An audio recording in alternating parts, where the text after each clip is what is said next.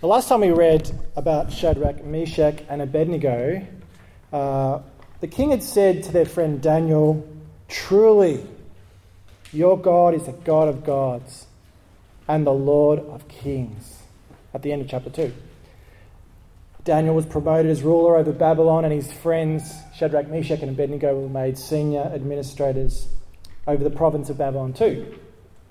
But as is common with important moments of spiritual awakening for a person, you can lose it after a while if you don't work at your faith. You know, you might have converted at one point, but then if you don't exercise that faith, if you don't keep thinking about God, learning about God, submitting your life to Him, committing yourself to a community of believers, if you don't keep working out your faith in fear and trembling, for it is God at work in you, then you can, over time, forget that significant moment. It's like a marriage. You have a wedding day. If you don't, then after that special wedding day that's full of romantic fireworks, keep committing to your partner, then you'll lose the love. So this is what has probably happened between the end of chapter 2 and the start of chapter 3 for King Nebuchadnezzar. He's forgotten that epiphany that he had. He had built up his empire over those years in between those two chapters, and it had gone okay. There had been some issues of instability. In 594 BC, he suppressed a rebellion in Babylon, and he had to travel out to some of the provinces to collect the tributes. So it was going okay, but not great, and he had to bring unity. He wanted to rule with power and might. He didn't just want to be the head of gold, like in the dream that he'd had in chapter 2. He wanted to be the whole statue of gold. This story is exciting and would make a great movie, I reckon. Seriously, they've made Exodus, now they need to make Daniel. How good would it be? Especially the second half of the book of Daniel.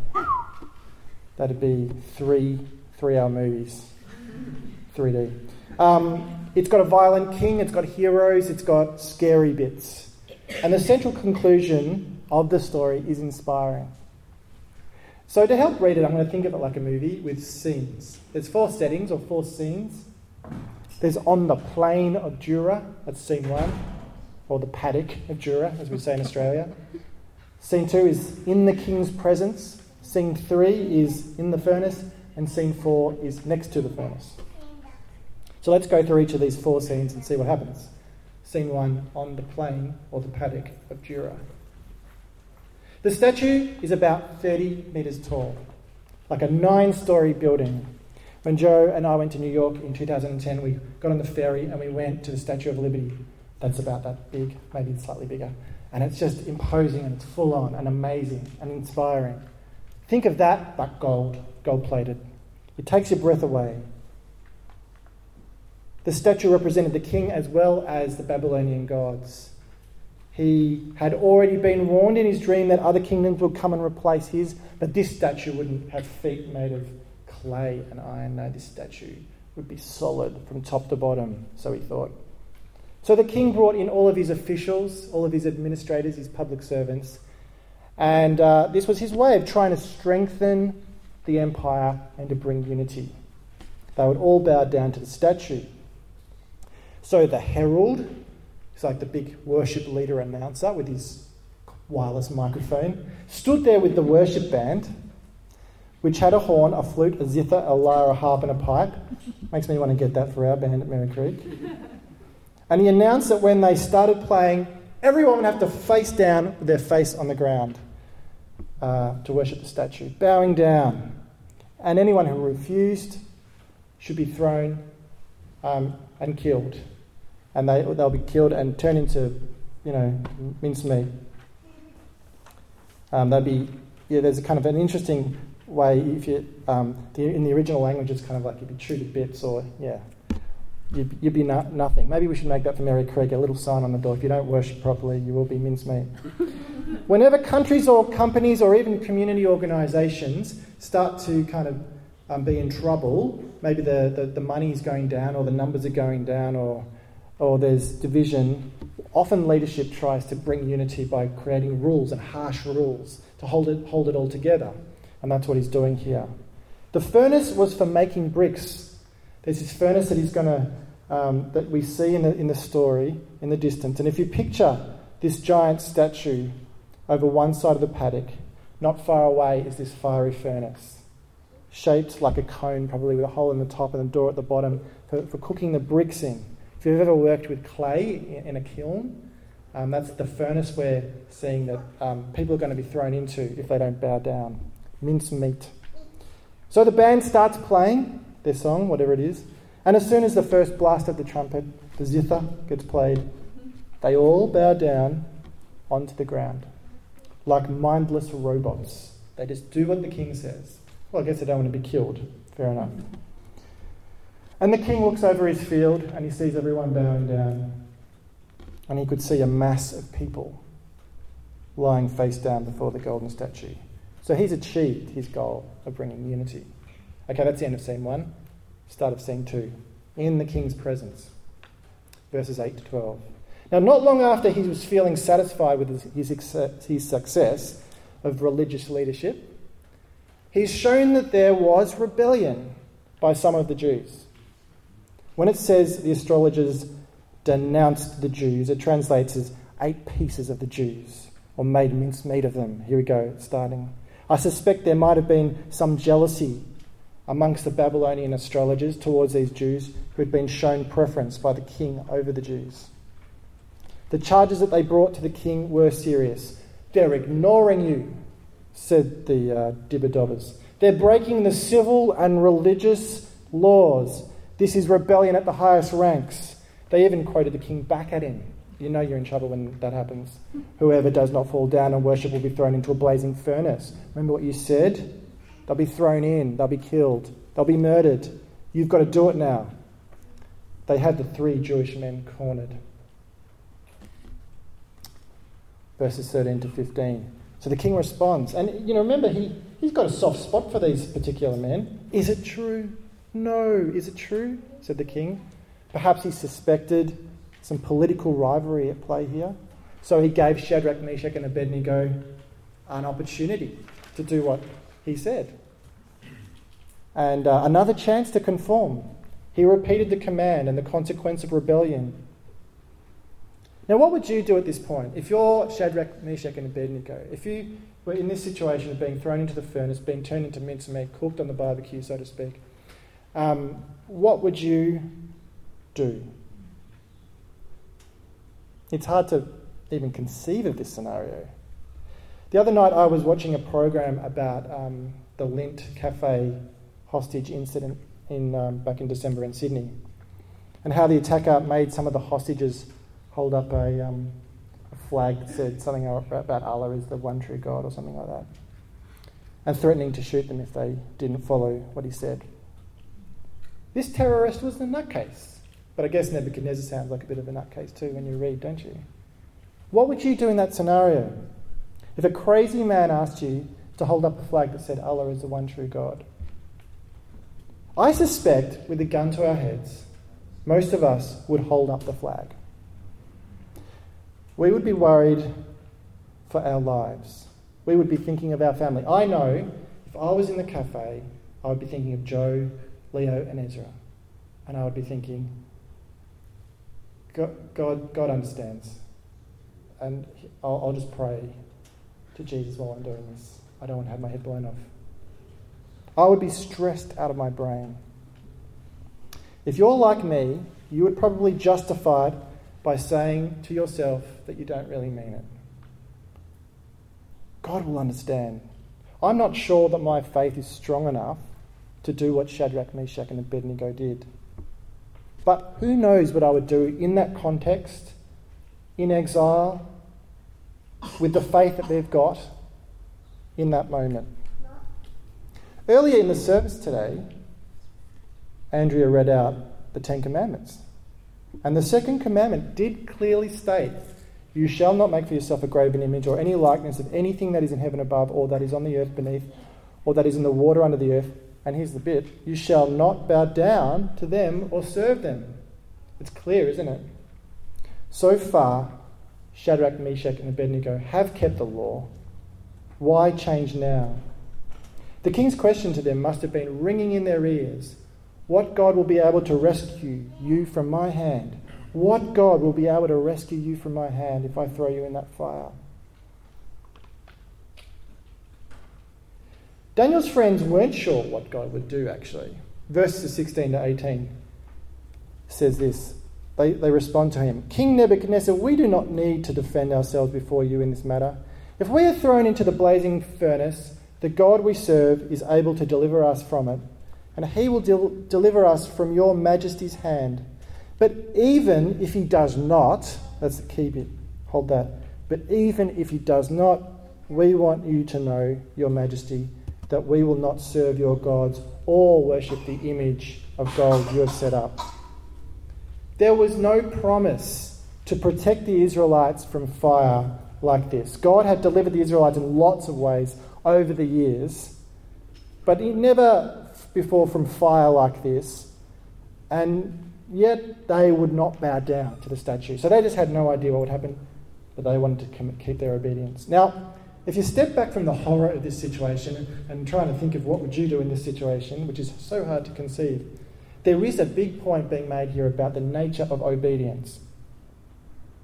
Daniel's friends are showing that obedience should apply to our lives no matter what the consequence. So it's not up to us to know what God's going to do. Nevertheless, we will be obedient. He may save us from the fire, he may not. Either way, we don't bow down to the idol. Their obedience was not a deal with God. It was not, I'll do this for your God so that you give me what I want. That's not healthy gospel faith. Is your obedience conditional on God's response? Here's some examples. This is a common one. Will you keep your sex life and your sexuality and your sex in your life exclusive for marriage? If you suffer the temptations that come with celibacy, will you give up on your commitment to sexual purity?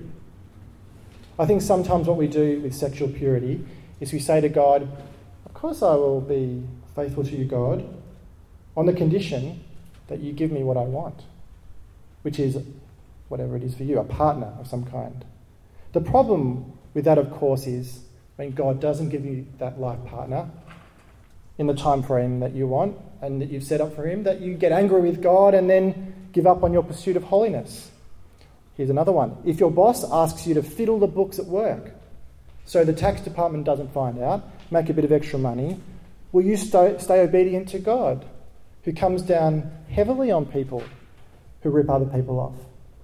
Will you risk getting demoted or sacked so that you can stay obedient to God?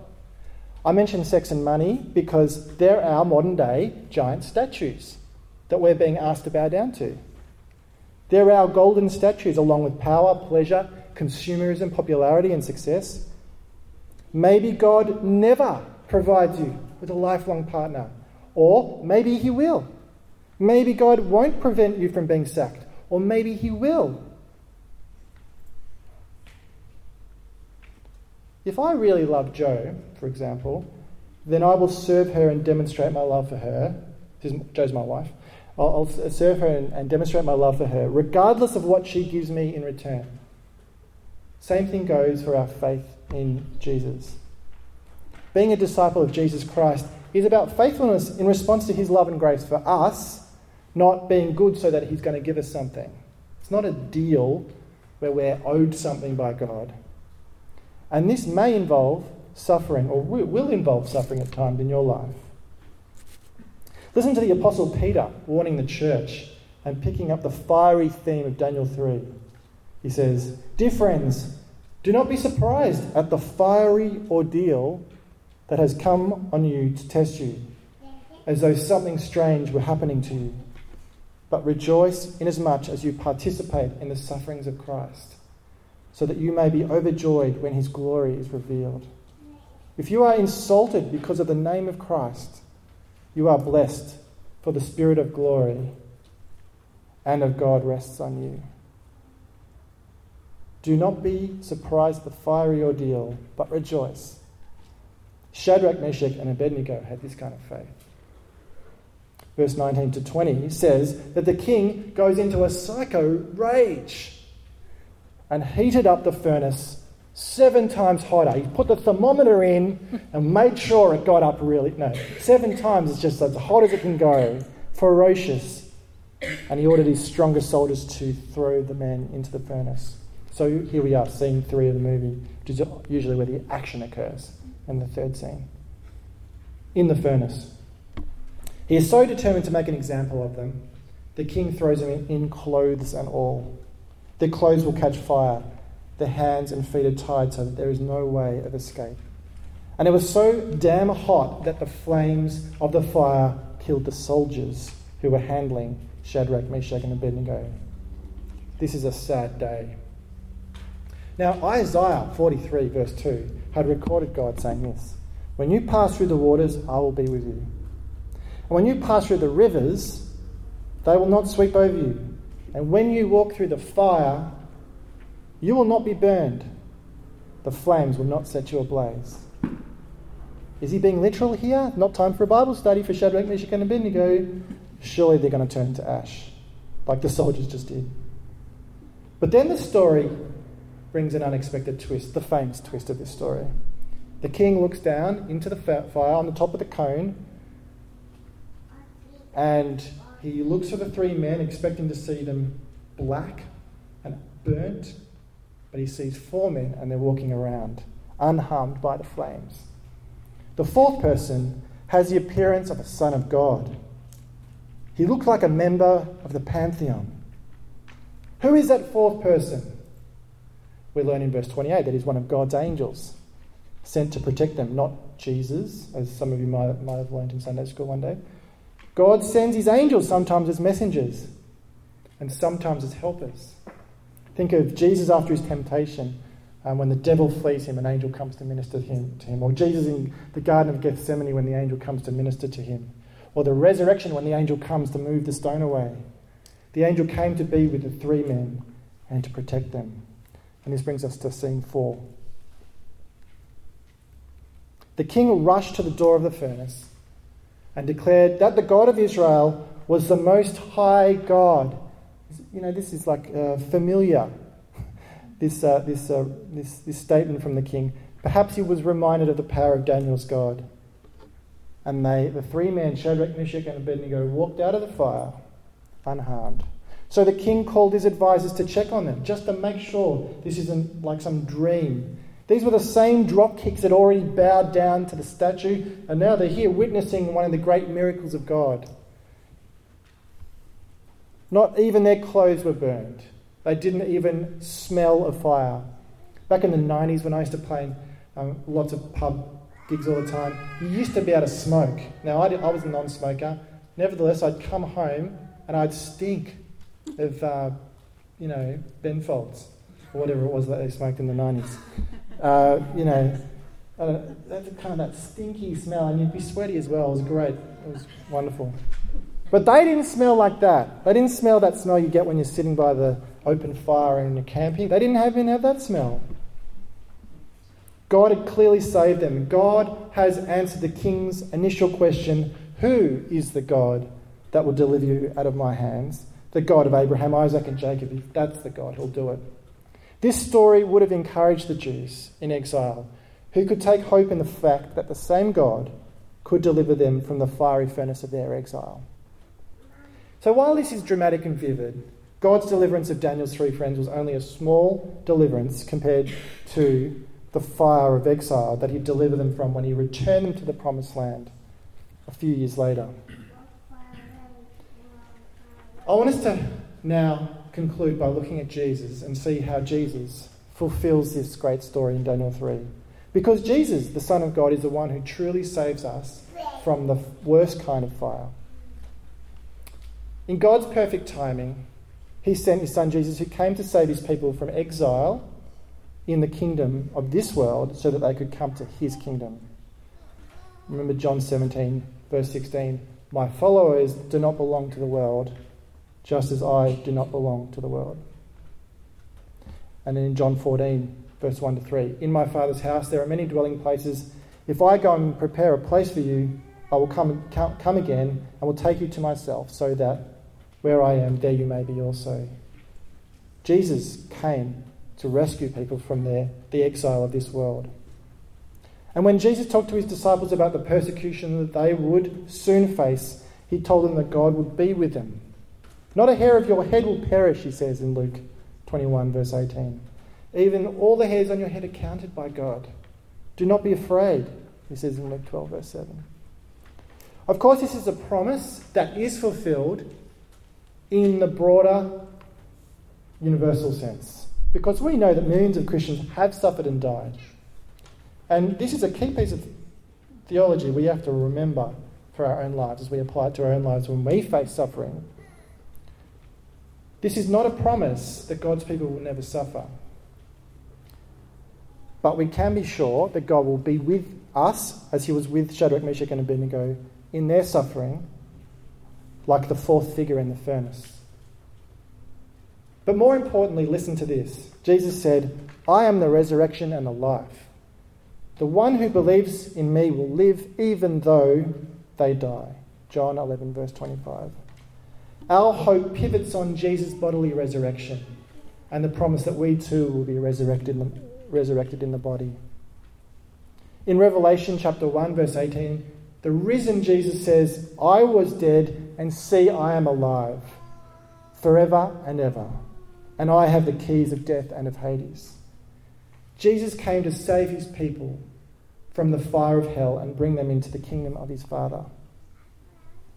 Well, once again, Nebuchadnezzar was blown away and praised Shadrach, Meshach, and Abednego's God. And he evangelizes the whole of Babylon, telling them not to speak any word against this God, or else he'd have them killed. So he's not totally reformed. He's got a bit of work to do. And once again, the chapter ends with God's faithful people being promoted. The friends of Daniel promoted because of their faith in God. Let me finish with a prayer using the very words of Nebuchadnezzar. Praise be to the God of Shadrach, Meshach, and Abednego, who has sent his angel and rescued his servants.